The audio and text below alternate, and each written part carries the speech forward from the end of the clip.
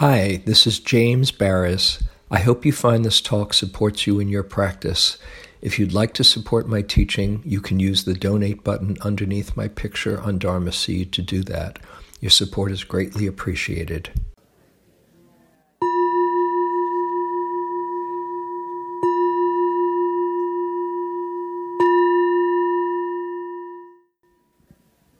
So the title of this talk is The Light Brings Out the Darkness.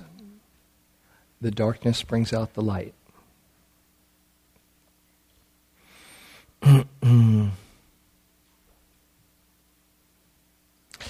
We're living in pretty intense times lately.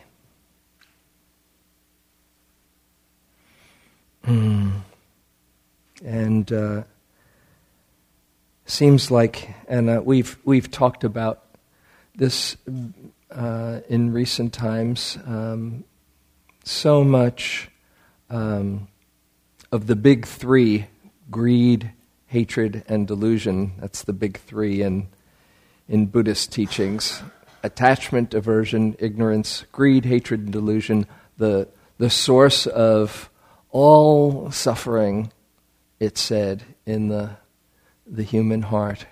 Greed, hatred, delusion. And this play between the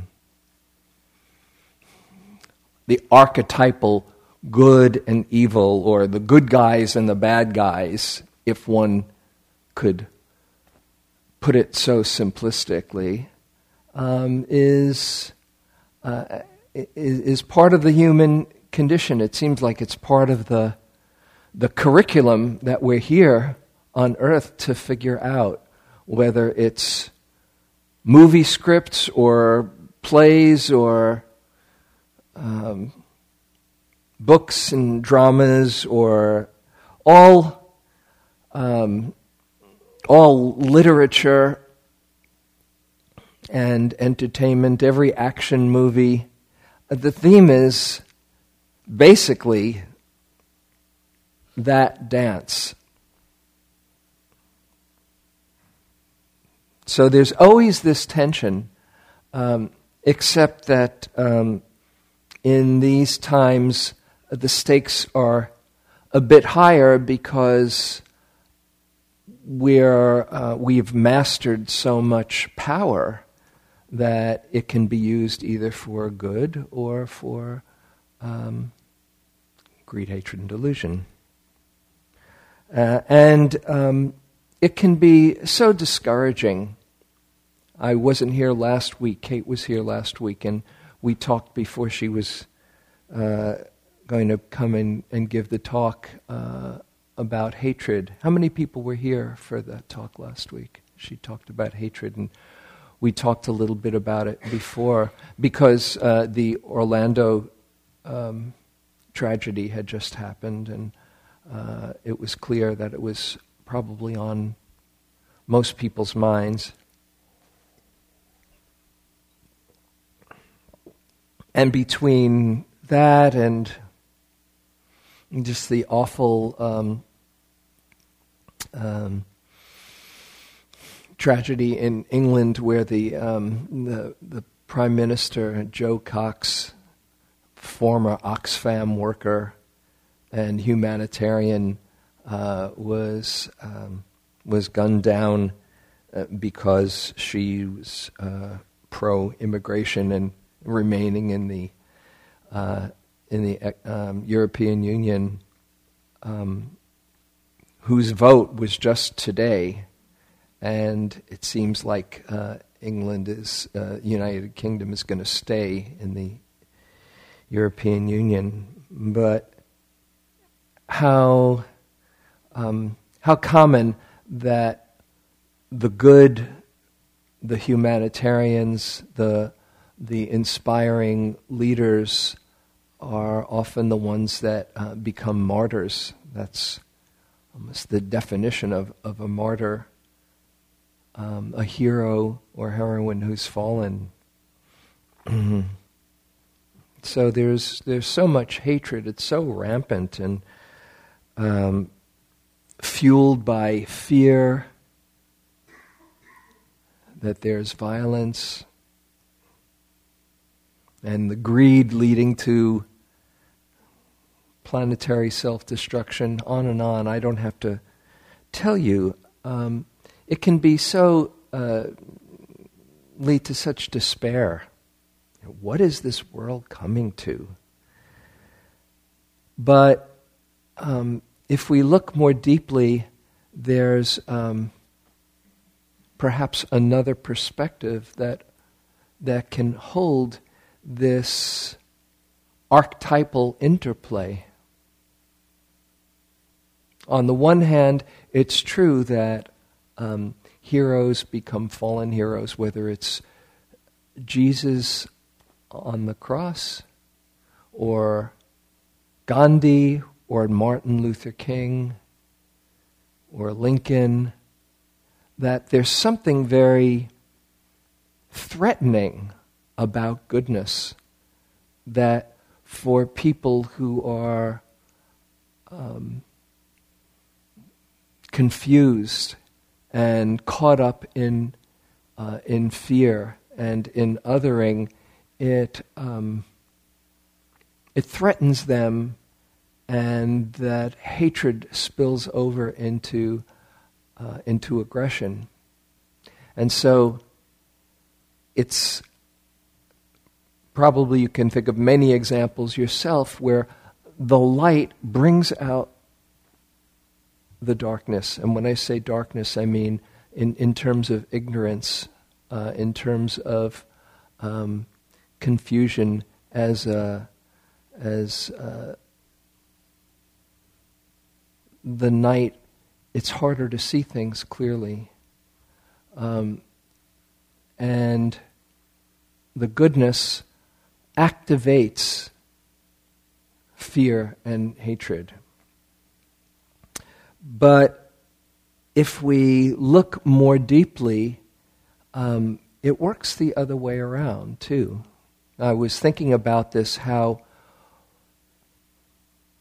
there's a cause and effect at play both ways. And I'm sure you probably remember from school Newton's laws of motion.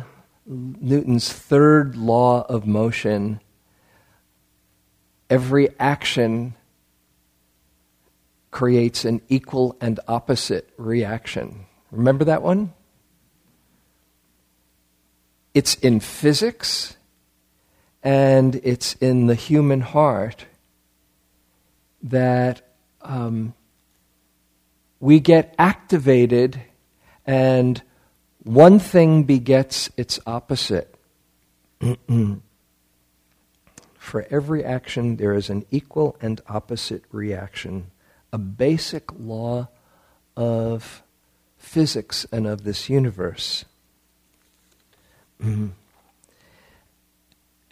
And so, if we take a look and see, not only does wakefulness lead to confusion, but confusion and suffering leads to wakefulness.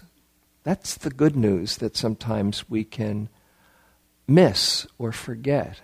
That's what the Buddha discovered as he was investigating suffering. There he was spending 6 years in the most ascetic practices, practically starving himself and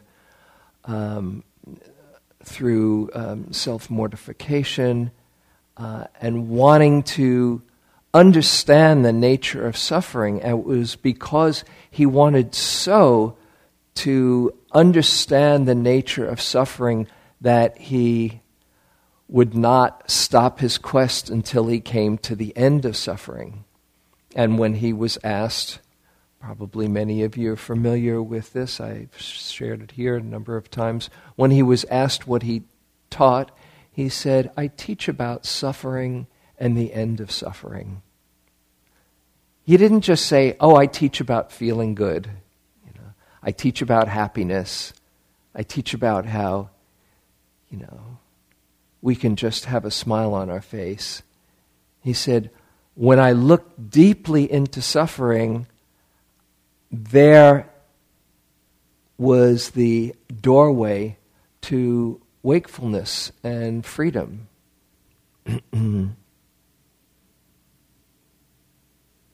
This is how it works. And the teaching that I've mentioned here a number of times is his teaching on liberation, where he says, if you look deeply at suffering, suffering can lead to faith. Not always, but often. If there's teachings or an understanding of how to work with suffering, it can lead to a deep sense of faith. And I've asked this before, I'll ask it here just so that it's not just theoretical. How many people have been motivated by your own suffering to look for answers in life, to find out where true happiness can be found? Anybody? Look around. Yeah. That's how it works. So you might think, oh gosh, if I were running the universe, I'd do a much better job than this. This is some kind of really weird script. But that's how it works. And if you know the different levels of realms of existence, supposedly there are, in one cosmology, there's 6 different realms of existence: the hell realm, and the hungry ghost realm, and the animal realm, and the human realm, and the what's called jealous god realm, and then the Brahman realm, the divine heavenly realms. That if you're in the heavenly realms, the Deva realms, it's pretty cool, I'm told. I'll come back and tell you if I'm lucky enough, And that heavenly realm is in the mind as well. But when, supposedly, if somebody is in the Deva realms, they can be there for a long time and be just having such a good time that they're not motivated to truly wake up. So there's a kind of trap, even being in the Deva realms. You might think, wow, I finally landed, I made it. Except it's not a bad way to pass some time, eons of time, I'm told, but if you really want to completely be free, the Deva realms won't do it. That the human realm, it's said in this cosmology, the great gift of the human realm is that it has both sorrow and joy in equal measure, not for everyone equal measure, but it's here as part of this life so that we don't get too lost in the sorrow, but don't get too lost in the joy either. And those equal parts help us wake up. Mm-hmm. So, suffering can lead, if there is supportive practices and understandings and teachings, sorrow can lead to, it shakes us out of our complacency to say, okay, what is going on here? Where can I really find deep peace, lasting, sustainable happiness that's more than just feeling good for a little while? Mm-hmm. And I came across this quote from Jesus in the Gospel of Thomas, which is a more esoteric, but supposedly the words of Jesus that seem to have some veracity. In this one line, he says, "The seeker should not stop until he finds." That is, the seeker of true happiness should not stop until he or she really finds what one is looking for. When one does find and really see the whole picture, then he will be disturbed. After being disturbed, he will be astonished. And then he will reign over everything. So when you take a look and see, okay, where is true happiness to be found, you're going to be seeing suffering as part of the package. You're not going to be seeing, oh, there's the kingdom of heaven. It was just behind that rock and everything is hunky-dory. No, you will be necessarily disturbed at the whole picture, disturbed in a good way that doesn't have you settle for just feeling good, but seeing and opening to the whole picture of human experience and life on this planet. And when you are disturbed enough to see, okay, now where does happiness really lie? How can I find happiness, a sustainable happiness with all of this pain and sorrow? Then you will be astonished at the possibilities of opening to it all. And then you will reign over everything. Then nothing will be overwhelming or frighten you. It will be all part of your awakening. So getting back to this ignorance bringing out the light. This is both in a personal unfolding, the dark night of the soul, as St. John of the Cross wrote, in our personal heroes or heroines' journey, where you have to look at the hardships and the frightening places inside and be willing to face our demons. In that very facing them, we find a courage and a compassion and a wisdom that can open to it all. And the same not only on a personal level, but on a societal level. And since this is what's been happening so much in these recent weeks, wanted to bring this out to explore together so we can hold that bigger picture, not with despair, but with wisdom and inspiration.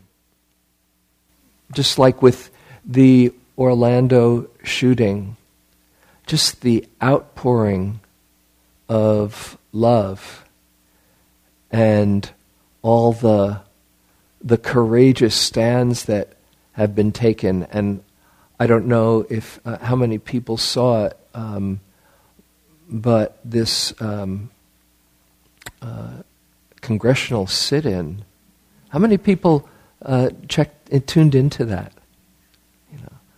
Wasn't that cool? And we won't get into party politics. Just as far as standing up for common sense, that assault weapons might not be good in the hands of terrorists. Hold on, Wade, hold on. I'm not so sure about that, just common sense. But when those congressmen and congresswomen said, enough, and can't do just another few moments of silence and say that's good enough.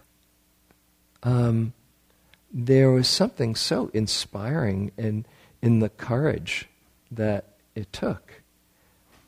And now, over these last few weeks, who knows when the tipping point is going to be, but it seems to keep on getting closer and closer. And that that Martin Luther King quote. Actually, I found that it's not, Martin Luther King wasn't the originator, but the quote that's often attributed to him, "The arc of the moral universe is long, but it bends towards justice," is actually from this 19th century theologian Theodore Parker. But the truth is right there. The moral arc of the universe, or the arc of the moral universe, is long. It might take time, but it goes in the direction of justice, of compassion, of goodness. And we see all the movements that have happened over these last decades that seemed impossible years before. The abolitionist movement, beginning in the 1800s, from these Englishmen and Englishwomen who were up against all odds. That's how it started. Or Nan coming here and saying, "Yes, I brought this to the council," and just moved by wanting to do the right thing. Or the civil rights movement after, well, there's so many different landmarks, but 4 girls in Birmingham being bombed, or the Freedom Riders, and all the scenes when they put the cameras on what was happening with the protesters, and those scenes awakened something, the conscience of America, and was really the start of the civil rights movement. That it takes those kinds of wake-up calls. The Australia gun control, which started in 1996 after a 28-year-old shot and killed 35 people in a cafe, 23 more injured. And just like we did, we all witnessed a couple of weeks ago, that turned around a whole country which was very much into a rough and tumble kind of mentality. And there hasn't been a mass murder. There was something this past year, I think, but for 20 years. In Scotland, just the same, in 1996, the same, just a few weeks before the Australian incident, somebody killed 16 first graders and a teacher, just like Sandy Hook. And out of that, the Britain handgun ban came. So, and this Britain Brexit vote, Joe Cox being assassinated, that definitely put a spin in people's minds. So, when you see the bigger picture, who's to say, oh, that what a terrible waste. Of course it's a waste of human lives, but it has its own action and reaction. And that's one of the things that I love about the Dharma, about especially the understanding around equanimity, where equanimity sees the biggest picture, where there can be a spaciousness that's not taking one moment in time and saying, oh, this shouldn't have been, but sees over time how there's a rising and passing of events, and it's all part of the fabric of life. And here's one example being climate change. Now, who knows? Who knows if there's going to be enough time? But from 10 years ago to today, there's a whole lot more consciousness than there ever was. And we have to, unfortunately, it seems, go through these wake-up calls to wake up. And the same with our current political situation, where you might say, what? How is this happening that someone can spew hate and bigotry, and yet, in some way, at least I see it, it's perfect.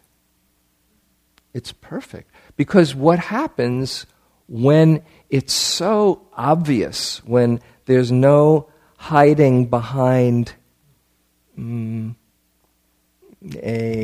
benign veneer exterior, when you see for what it is, oh, there's hatred there. Oh, there's xenophobia there. It shines the light on what's really hidden underneath, and it galvanizes. To be honest, I'm just hoping that that leader can make it to the convention. I'm concerned that there's going to be an implosion before, and so anyway, that's kind of my bigger picture.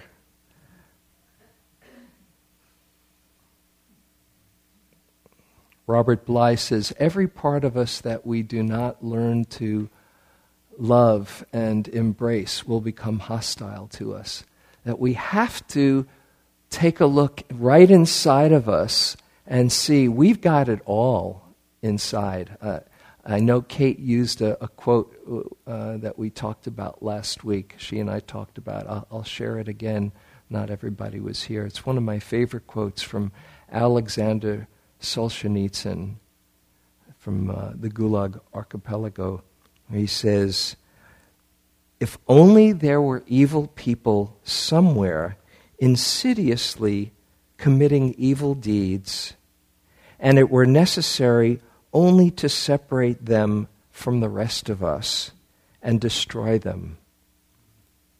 But the line dividing good and evil cuts through the heart of every human being. And who is willing to destroy a piece of his own heart? It's right inside of us.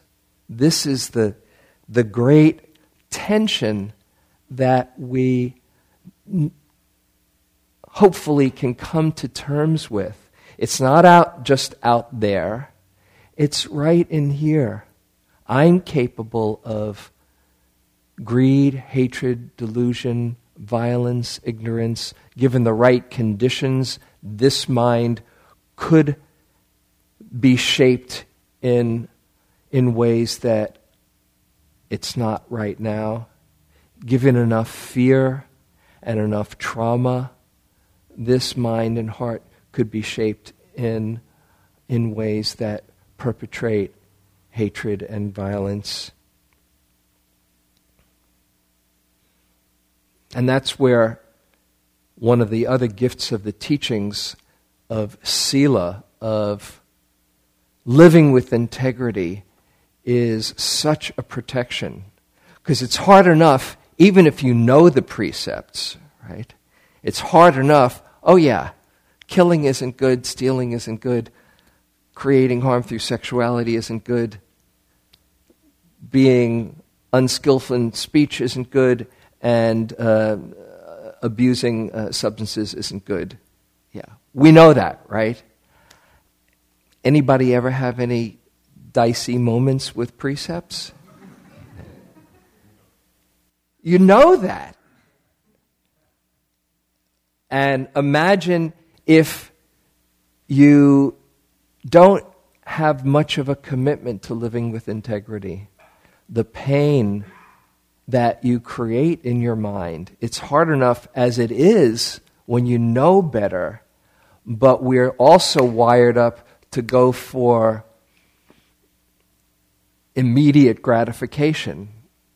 And it takes some real practice to learn the power of delayed gratification, which is sometimes what I think the essence of the spiritual journey, to learn the power of delayed gratification and go for the bigger happiness, that you're not spending too many mind moments afterwards saying, what was I thinking? Okay. But just, oh, this feels really good.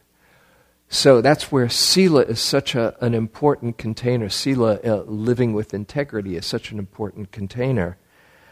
But to really honor that it's not just out there, those bad guys. The line between good and evil cuts between all of us.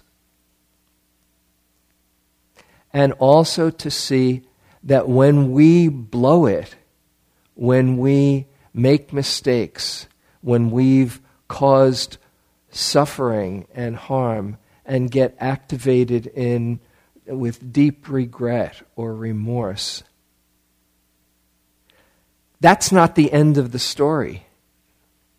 I mean, it can be if you spend the next 20 or 30 or 50 years living a life of guilt or remorse. That would be really an unfortunate,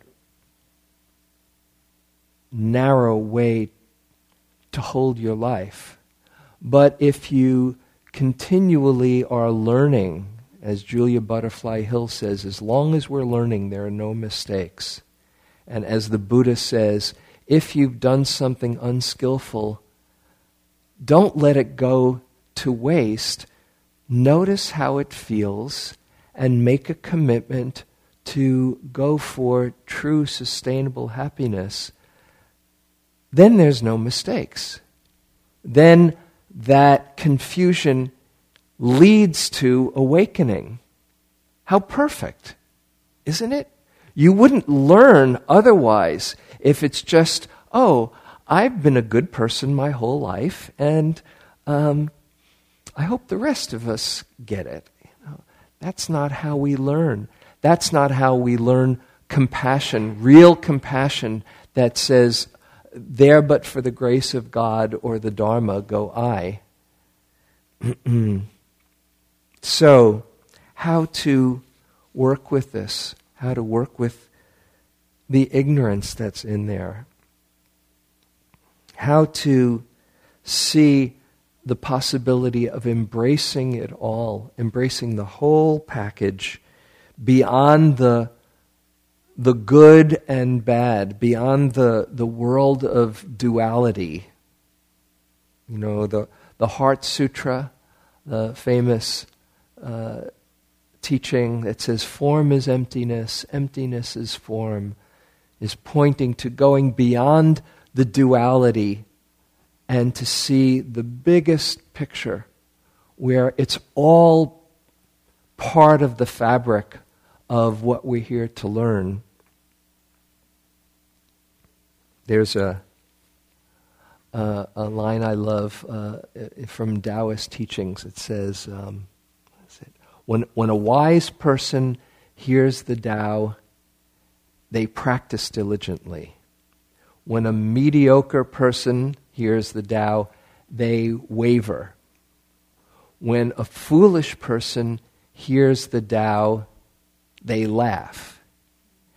And yet, if such a one did not laugh, then the Tao would not be the Tao.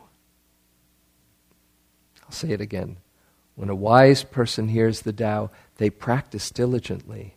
When a mediocre person hears the Tao, they waver. when a foolish person hears the Tao, they laugh. And yet, if such a one did not laugh, then the Tao would not be the Tao. Because the Tao, the way, holds it all. Nothing left out, as a teaching sometimes goes.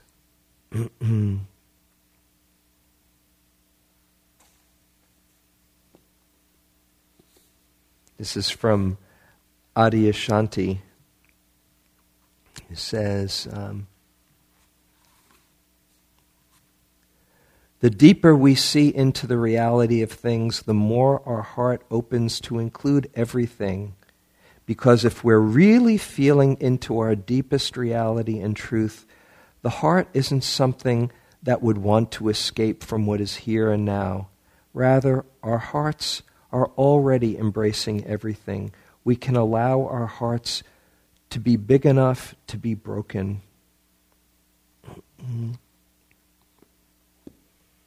And the third Zen patriarch, my favorite teaching, that says, the way is perfect like vast space where nothing is lacking and nothing is in excess. Indeed, it is due to our choosing to accept or reject that we do not see the true nature of things. Do not remain in the dualistic state. Avoid such pursuits carefully. If there is even a trace of this and that, of right and wrong, the mind essence will be lost in confusion. When the mind exists undisturbed in the way, nothing in the world can offend. And when a thing can no longer offend, it ceases to exist in the old way. So, what does all that mean? That if we can somehow, along with fighting for our causes and having a strong commitment that comes out of courage and conviction and alignment with compassion and wisdom, to see that this picture is much bigger. It includes it all. And there's nothing that's not part of this big plan. Then we can relax a bit more and embrace it all. Having that wider vision. This is from Pema Chodron. Gloriousness and wretchedness. She says, life is glorious, but life is also wretched. It is both. Appreciating the gloriousness inspires us, encourages us, cheers us up, gives us a bigger perspective, energizes us. We feel connected. But if that's all that's happening, we get arrogant and start to look down on others. And there's a sense of making ourselves a big deal and being really serious about it, wanting it to be like that forever. The gloriousness becomes tinged by craving and addiction. On the other hand, wretchedness, life's painful aspect, softens us up considerably. Knowing pain is a very important ingredient of being there for another person. When you're feeling a lot of grief, you can look right into somebody's eyes because you feel you haven't got anything to lose. You're just there. The wretchedness humbles us and softens us. But if we're only wretched, we would all just go down the tubes. We'd be so depressed, discouraged, and hopeless that we wouldn't have enough energy to eat an apple. Gloriousness and wretchedness need each other. One inspires us, the other softens us. They go together. So, to see this in this bigger picture, not only outside but inside as well, this is a big part of our practice. And before we open it up to conversation, just invite you to go inside and see if you can get in touch with, perhaps touch what is sometimes called the heart as wide as the world, that can embrace it all right inside of you. Your gloriousness, your so-called wretchedness, which is really just confusion, your wisdom and compassion, your pettiness and ignorance, your beautiful actions that are gifts to the world, your sorrows and unskillful actions as well. And see if there's access to the Kuan Yin in you that can open up to it all. The Kuan Yin in her relaxed repose that sees all the pain and sorrow and all the beauty and the joy and says, ah yes, this is part of life. It's all part of being human. Can I embrace it all and use it all to wake up?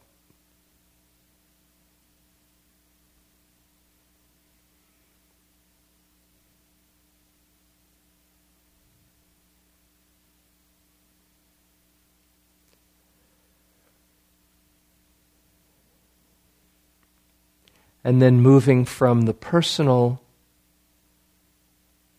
to the societal, to the craziness of humanity and the beauty, the love and the hate, the compassion and the cruelty, the wisdom and the ignorance. Is there a place in your heart that can hold it all?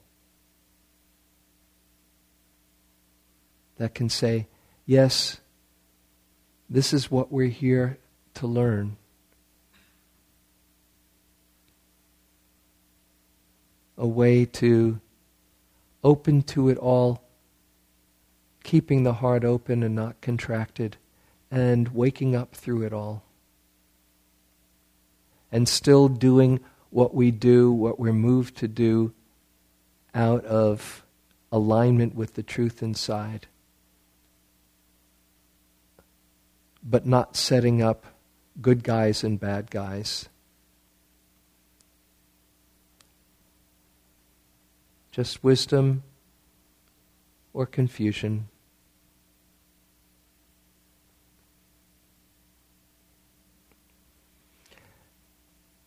And see if you can relax into that place that doesn't struggle. It can just embrace it and relax in it all.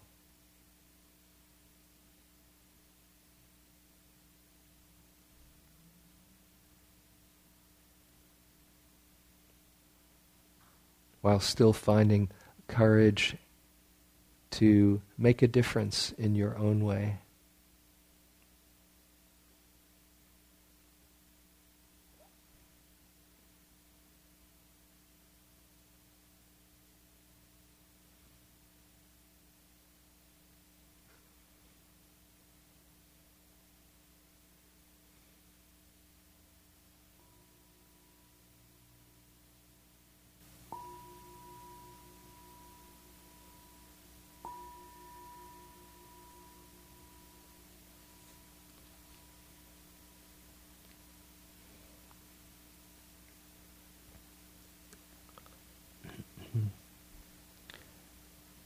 So we have some time for questions, comments, anything that might have come up from that before we close.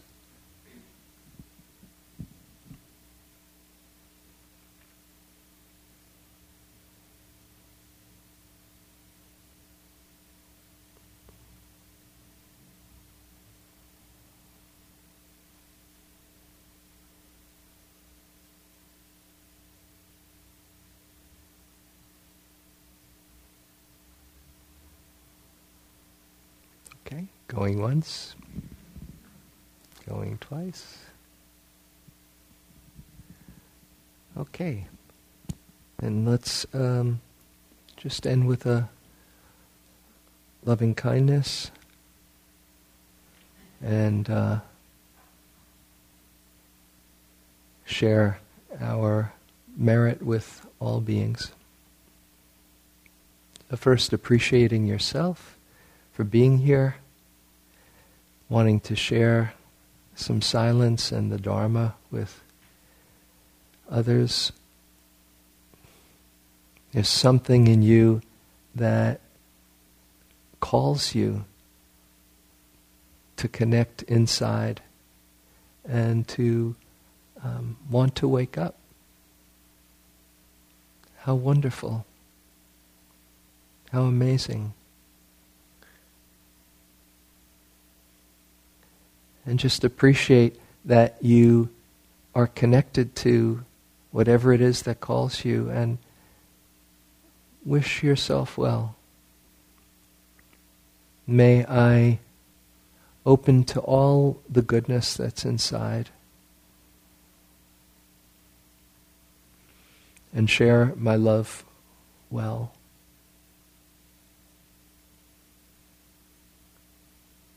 May I see through the confusion and let it help to awaken me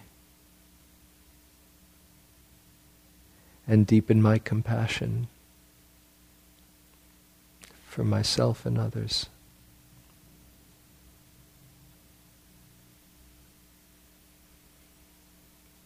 May I know true peace and happiness.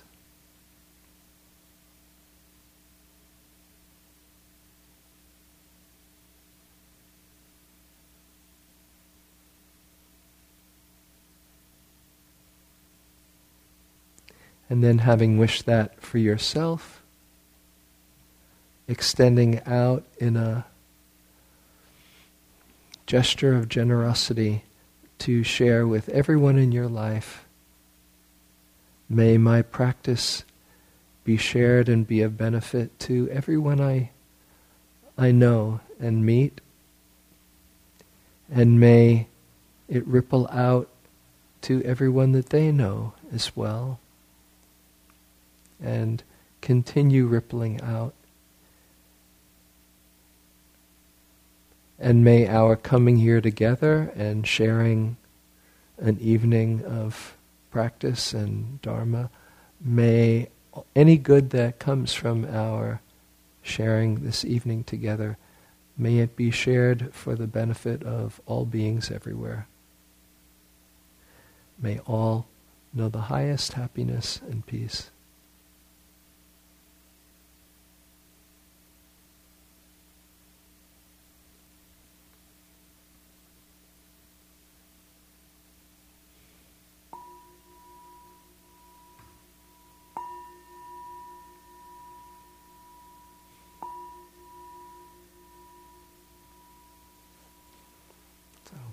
Thank you very much for your attention. Have a great summer. See you in August. Take care. Thank you for listening. To learn how you can support the teachers and Dharma Seed, please visit dharmaseed.org/donate.